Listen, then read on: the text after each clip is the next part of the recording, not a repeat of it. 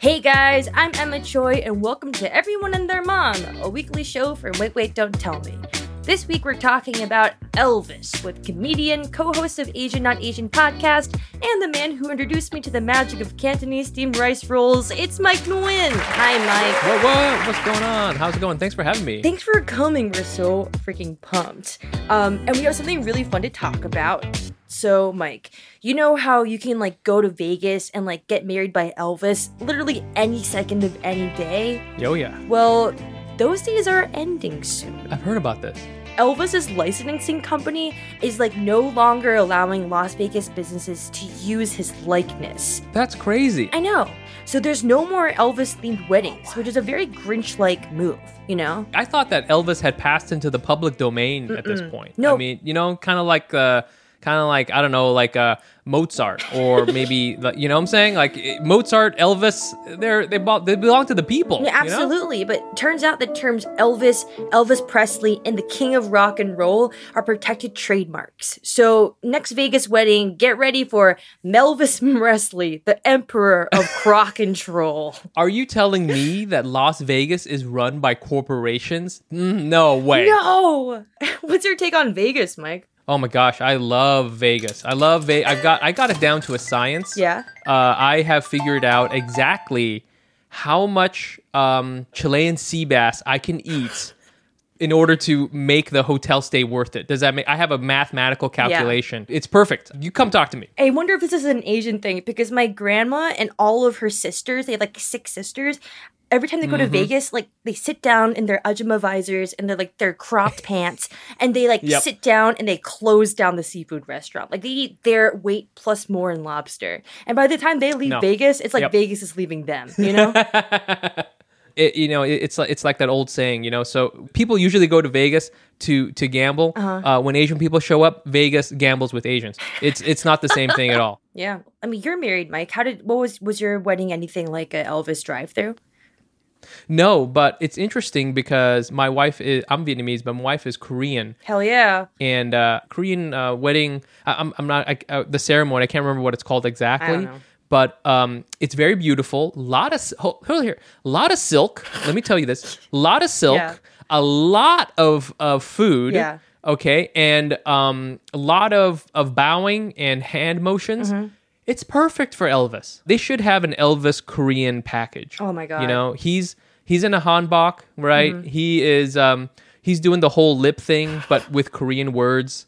It's a match made in heaven. In a way, my whole family is Korean. Every Korean wedding does have an Elvis impersonator in spirit, but there's always that one uncle who gets super drunk and starts singing to all the kids, and to me that's Elvis, right? I would also imagine that same uncle probably has a big pompadour. Yeah. Ours is Uncle Dennis, and he's our Elvis, and Dennis turns up at every wedding, and we're like, great, he's here. Tell Uncle Dennis to be careful. He might get a cease and desist soon. So literally, it's great.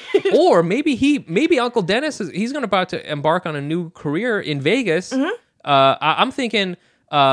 Korean drunk uncle marries, is your officiant. He's a deacon in the Catholic Church, so he can do it. Holy moly! Stop the podcast now. Call him up. We're gonna get investors. Hi, Uncle Dennis. Hello, Emma. Can you introduce yourself? I'm Uncle Dennis. Uncle Dennis, I feel would you describe yourself as the life of the party? Well, I'm kind of a has-been. It's been a while. But you know who the life of the party is? You guys now. It's funny because when I think of our family gatherings, I always think of you as the life of the party. Remember at Jason's wedding, you're in every single one of the wedding photos, and Jason's not even your son, And you made my dad take shots with you, and I remember you busting some serious moves on the dance floor. I will neither admit nor deny, but we have fun. And we got a big family too. There's 100 of us just on my dad's side. I think it's about 60 people, 50 if we all get together. What do you think is one of our best Shin family get-togethers? several years ago, we got together in Las Vegas. Do you remember the yardstick? Well, you weren't old enough to. Oh my God, I do remember that. Yeah, it's like a 3-4 foot bottle. Dear God. Filled with cocktails and, walking around. Yeah. Having competition with each family. And then we ended up at, I think, one of the casino buffet. And, there's it's like a midnight buffet. And there was a big, long line. Yeah. And, like 50 of us were standing in line with a bunch of people, right? Yeah. And we were speaking Konglish. Yeah. You speak Konglish, right? Absolutely. It's a mix of Korean and English. And we were talking really loud because, we had to hear each other, all 50 of us. Yeah. So we're talking, we're loud, we're obnoxious. And people in the line, they're kind of looking at us funny. What are these Asians, a bunch of Asians? They're so loud. and so we looked at each other, we stopped, and then we started speaking British accent, all of us. And everybody there, they just hushed down, and they're all watching us, and they got so confused. That was fun. Yeah, that is so fun. You know what we should do next time when we get together? We have enough people that we could do a flash mob. Oh, what do you think? I feel like the harmonious would break a hip. I don't want to endanger them like that. Well, Uncle Dennis, I know that you officiated your daughter Emily's wedding, right? I watched that on Zoom. I did. And you were so great. And you're a deacon. Do you like officiating weddings? Well, I've only done a few. I was very honored to do my own daughter's wedding. That was a cool experience. Well, I mean, we wanted to talk to you because you're my fun uncle, but also because there's this news that pretty soon you won't be able to be married by an Elvis impersonator in Vegas. Is that right? Yeah, which is crazy. Oh my God. I know, and my friend thinks that you should take over that role as an iconic Vegas wedding officiant. Yes. Yeah? Yeah. I think you'll be great at it. I actually did a show for my church on a fundraiser. Did a whole surprise Elvis act. No way. Are you serious? An Elvis thing? The whole get up, the white suit with the scarf, and I was going around giving the scarf to the ladies, and the sweat, and yeah, they loved it. Please welcome Deacon Dennis Was there a moment where you had an out-of-body Elvis moment? When I was doing the arm twist, Oh, yeah. Yeah, there it is.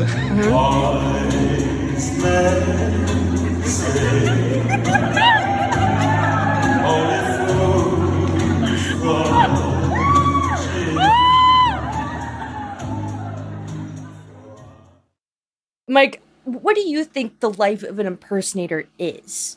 Do you think that's a desirable job to have? I think it is a desirable job. I think if you look at it, it could be it's very monastic. Okay, if you think about it, you're living in the desert. All right, you're committing your life to bringing people together. You wear sacred vestments. All right, and you're steeped in mythology. I think it's a beautiful life. Do you also have to maybe have to have a day job at the circus cafeteria?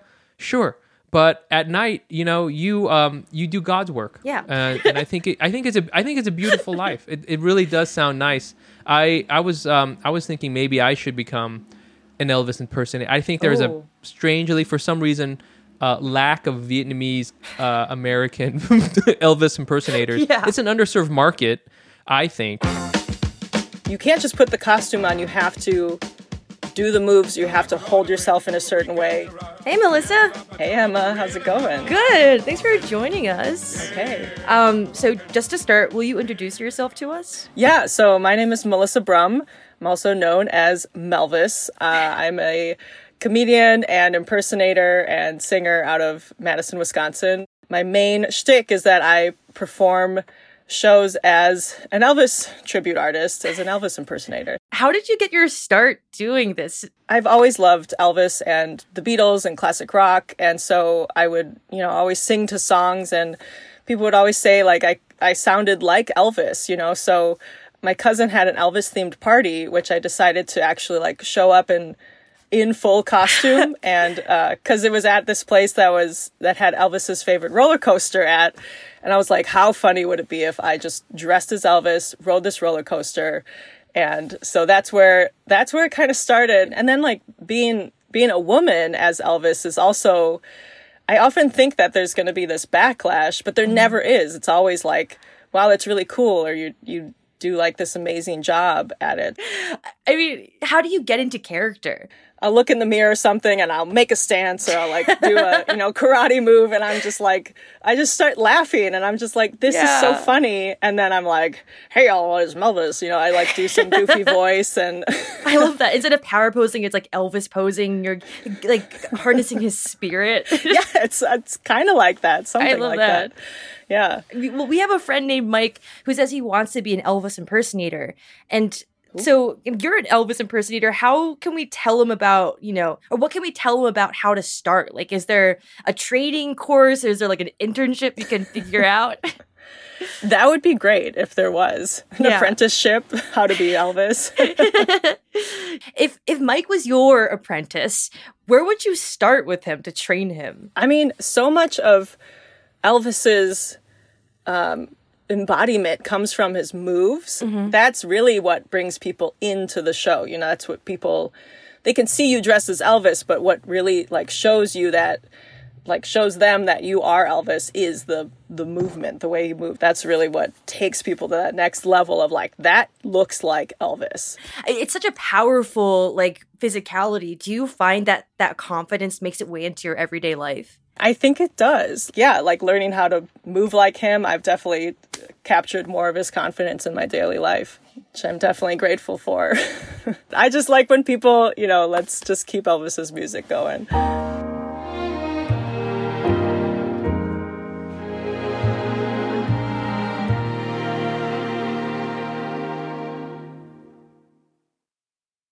We want to play a game with you, if that's okay. Oh my God. Yes. Because to us, it's kind of crazy that people entrust Elvis to perform the sacred rite of marriage. So we wanted to find out what else people would trust Elvis to do. So we're going to give you a job, and you tell us if you would let Elvis do it, okay? Yes. Cook you breakfast. Would you let Elvis do it? Is this after an amorous evening? Sure, yeah. If so, then definitely yes. Deliver a baby. Let Elvis do it? Ooh, yes, but only older Elvis. Okay. Neuter your cat. Elvis doing that? I'm thinking, the kid can do it all. He can do it, absolutely. How about have your extra key to your apartment? Gonna give him that? Oh man, you know what? That might be the one thing I'm thinking. He's a party animal, so I don't know if I can trust him with that. I like we're really saying where your priorities are at. Okay, would you let him donate a kidney to you? First of all, yes, because that kidney's seen things. Let's just say that. Yeah. I think that kidney's been around the block. Will I need to immediately give it back to him? Absolutely. Okay, joint custody. I love it. How about conduct a baptism?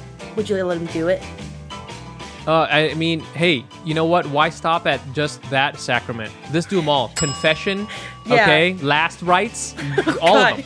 And finally, would you let Elvis marry you to the love of your life? Oh my gosh. Let's annul the marriage I have so that he can do it proper. In the eyes of Graceland and our Lord, Graceland. Amazing! You won, Mike. Thanks for playing our game. That was fun. Yay!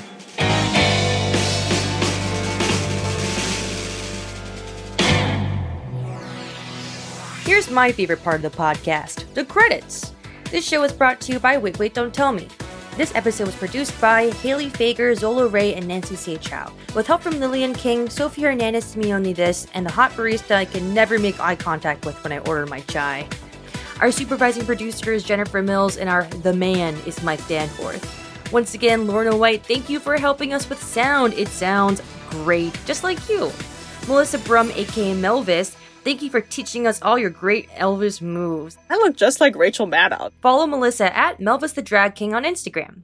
Thanks to my Uncle Dennis for always making family reunions 20% more fun. Thank you very much. And thank you to my co-host, comedian, Wait Wait panelist, and my most well-dressed friend, Mike Nguyen. In my mind, what's coming up is maybe Jar Jar Binks. Make sure to check out his show, The Asian Not Asian Podcast. I'm Emma Choi, and you can find me at Wait Wait NPR and still watching the pigeons across the alley. update, a big gray one came and fought the first two, and now he seems to have staked claim of the perch? I don't know. Okay, I'm done. This is NPR. Wise men say only fools rush in, but I can't help falling in love with you. How about that? You picked the hardest Elvis song for me to sing in my register. It's okay.